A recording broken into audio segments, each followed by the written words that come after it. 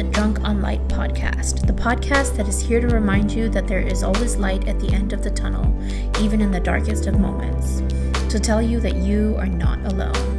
This podcast is for the creative who wants to share their passion with the world, for the feminist who is looking for a community of badass women, for the one who is healing, for the light worker who wants to heal the world, and for the one who loves all things spirituality.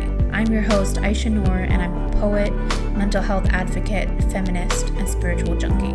Together, we'll be breaking barriers, smashing stigmas, learning light lessons, and keeping it real.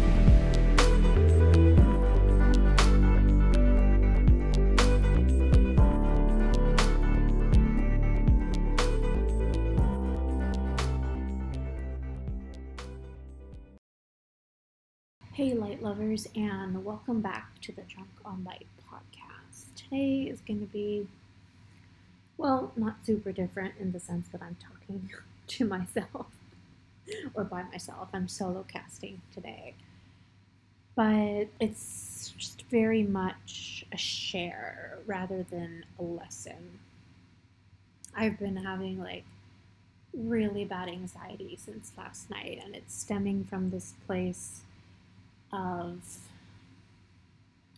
I booked myself a yoga retreat as a birthday gift to myself, and it's tomorrow, but the whole week I've just been really ill. I've had a terrible flare-up, and these flare-ups are usually triggered by extreme stress, and while I've had other contributing factors, I've noticed a pattern over the last year or two is that when I have something that I'm socially anxious about, or any new experience, or even an experience of meeting people I've met thousands of times and people that I like, it still happens. And I get so nervous and worked up prior to the event or thing that I'm going to that I'll fall severely ill and I'll just be in pain and barely be able to get out of bed. It almost renders the event worthless.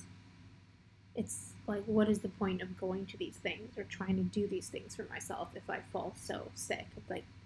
It sucks the joy out of it, and it makes it really, really difficult. Well, the thing is with social anxiety, so far the only sort of treatment that I have had or have done is exposure therapy, and while that has worked in some aspects of my life, I can go to the movies by myself now, great. I still can't do a lot of things that I want to do without falling severely ill, which is why last minute plans work really well for me. And last night I just, majorly flipped out, and then I got upset with myself about flipping out. I started hating on myself. Even though, logically I know that it's okay, I'm only human, and despite everything that's been going on this week, I've been managing, but for some reason, this anxiety relapse last night just put me over the edge, and I was just I hate myself and feeling really shitty. And even though I know that's not at all helpful, I just hated what was happening. And there's two parts to this. While I understand that anxiety is fear talking, and the fear is based from the ego, it's trying to it could potentially be the ego trying to keep me from doing things that are good for me and that are aligned with my highest self. But at the same time, I've very much been working on listening to my body. And if I'm falling so severely ill, if the stress is so severe that I'm just in pain for days, then I don't know, is my body saying that, hey, you know what, take your break, don't do it. You did your best. But it's not for you right now. And that's not to say that the yoga retreat is bad. Obviously, in any other context or from anyone else's perspective, a yoga retreat would be the best thing ever. But it just does not seem to be working for me, and maybe I should just take a break. I mean, just not go. But everyone in my life is just saying, go, it'll be good for you. But it's but my body is saying something else, and I very much understand so that sometimes you let your anxiety speak for you, and what sounds like an intuitive hit is actually the anxiety talking. But in this situation, it's I'm trying to push through the anxiety and I'm just exhausted. And because it's triggering the pain and the chronic illness and it's just making all of this stuff be very not fun. Which kind of brings me to the next point is that I realized that I'm like, you know what, I am not doing this anymore. Like I physically cannot. I mean probably could cope with more pain, but I don't want to. Like I've worked so hard. I don't want to like have something that seems so minor compared to all my other mental illnesses like social anxiety, like just in name compared to like health anxiety or depression or borderline personality disorder or eating disorder, whatever seems so minor. But, clearly mine is so severe that every time something new comes into my life, I fall physically ill. I just haven't been treating it as like a serious problem. I've just been putting it on the back burner, like, oh, it's just social anxiety. There's nothing that can be done.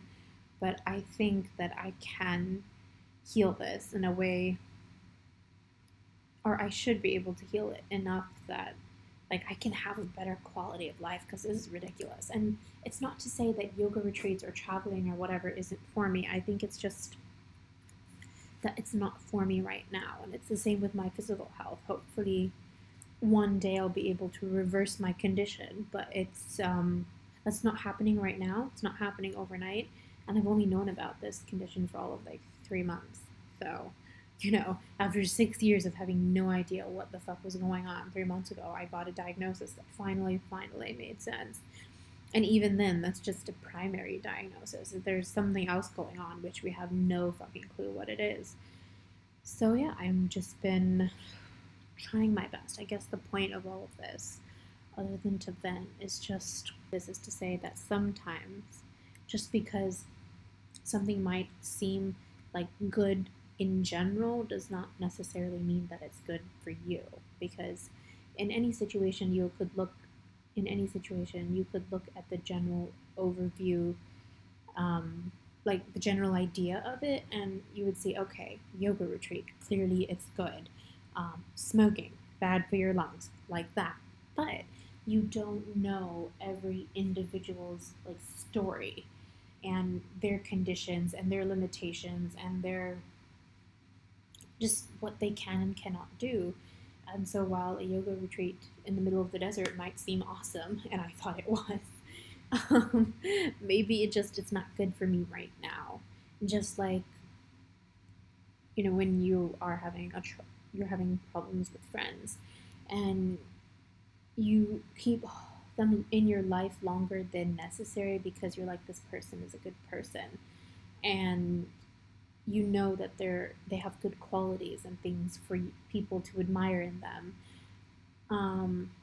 But at the end of the day, you're being hurt, and that's what's important. It's important to protect yourself, and it doesn't, because you choose to let go of them or let them leave your life, it doesn't mean that they are a bad person in general. It just means that they are not good for you at this point in your life, because people come in and out of your life for different reasons. Some to teach you lessons, positive ones, some to teach you, hard lessons through challenges, through hurt, through pain. And there's this quote that my brother's always saying, that, life is like a train. Some people get on and then get off a few stops later, and others stay till the last stop. Not everyone is meant to stay, otherwise, that train will get crazy full and you will all be suffocating. Yeah, so I guess the point of this is just listen to yourself and trust yourself and just weigh the pros and cons. And if it's really not worth it, then it's not worth it. And, know your own story and your truth. Mine being that I have pushed through anxiety so many times, the social anxiety, and gone. And sometimes it's been so worth it. And other times it's been, well, frankly, it has sucked. It's not been worth it. And there's always the aspect of, oh, I paid for this trip, so my money's gonna go to waste. But really, at this point, who gives a fuck about the money? Because if you're going and you're miserable, then essentially the money would have gone to waste anyways. It would have defeated the entire purpose of going.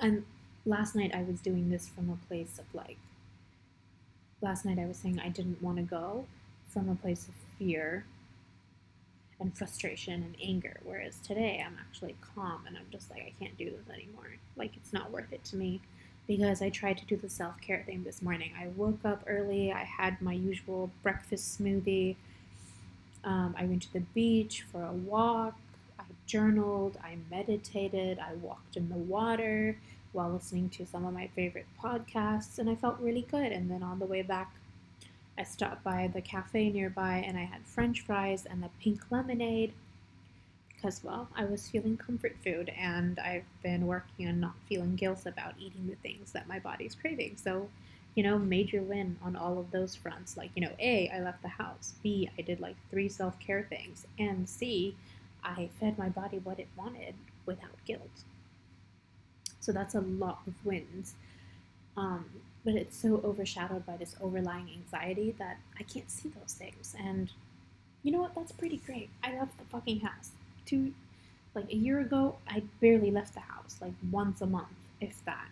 So it doesn't have to be, I don't think it has to be a huge win of like, go to a yoga retreat, because I'd be going just for the sake of being able to say, hey, I did it. I beat my anxiety, not like, oh, I enjoyed it. I mean, maybe I would have, but it would just be for the sake of saying that. And I think that would be a lose in this situation, because I wouldn't be doing what's right for me, what I like know deep down is right for me. I would be doing what everyone is saying is right for me and what society would like say is right for you. Like, you paid for something, go fucking do it kind of thing. Anyways, I was saying, I did all the self-care stuff in the morning, but the anxiety was too strong, and I came home and now I'm sick again and like crazy bloated, crazy in pain, and yeah, just super uncomfortable. And I just had like all of these thoughts floating around in my head, and I was trying to record like an Instagram story, but I'm like, you know what, let me just podcast it, because it's like a lot. Listen to yourself and what feels right, and always do make a point to differentiate between, is it the fear or the ego or the anxiety talking, or is it my intuition? And then even despite that, really weigh your pros and cons. And even if it's something that you really want to do, if it's not good for you in this moment, then don't do it, and that is perfectly okay. And there's so many things that could make you feel guilty, like money and having paid for something already. But it's okay to just not do those things. There'll come a time when you might be able to do those things without a second thought, and that would be amazing. But just really listen to yourself, do what's right for you, and there's no guilt in that, or there shouldn't be. And that's not easy. It's something, we can work on together. But just be kind to yourself, because I was even telling myself when I was feeling mad at myself that, you know what, that is not helpful. And I think it's important that we need to also honor the little wins, the little successes, the little triumphs, because more little things added up over a long period of time, I think, impact us in a greater way than just one huge event, like hugely successful event. And for those of you who also have social anxiety like me, I just want you to know that it is so very, very, very real, and you are not alone. And while it may seem like it's a small thing, it really isn't. And that it can be just as painful or scary or extreme as any other kind of anxiety or any other or mental illness. And you shouldn't have to feel like it's not valid enough to be treated, or you shouldn't talk about it in a mental health space because it's not severe enough to be considered an issue. Social anxiety is so real. Thank you so much for listening, and I will see you next time.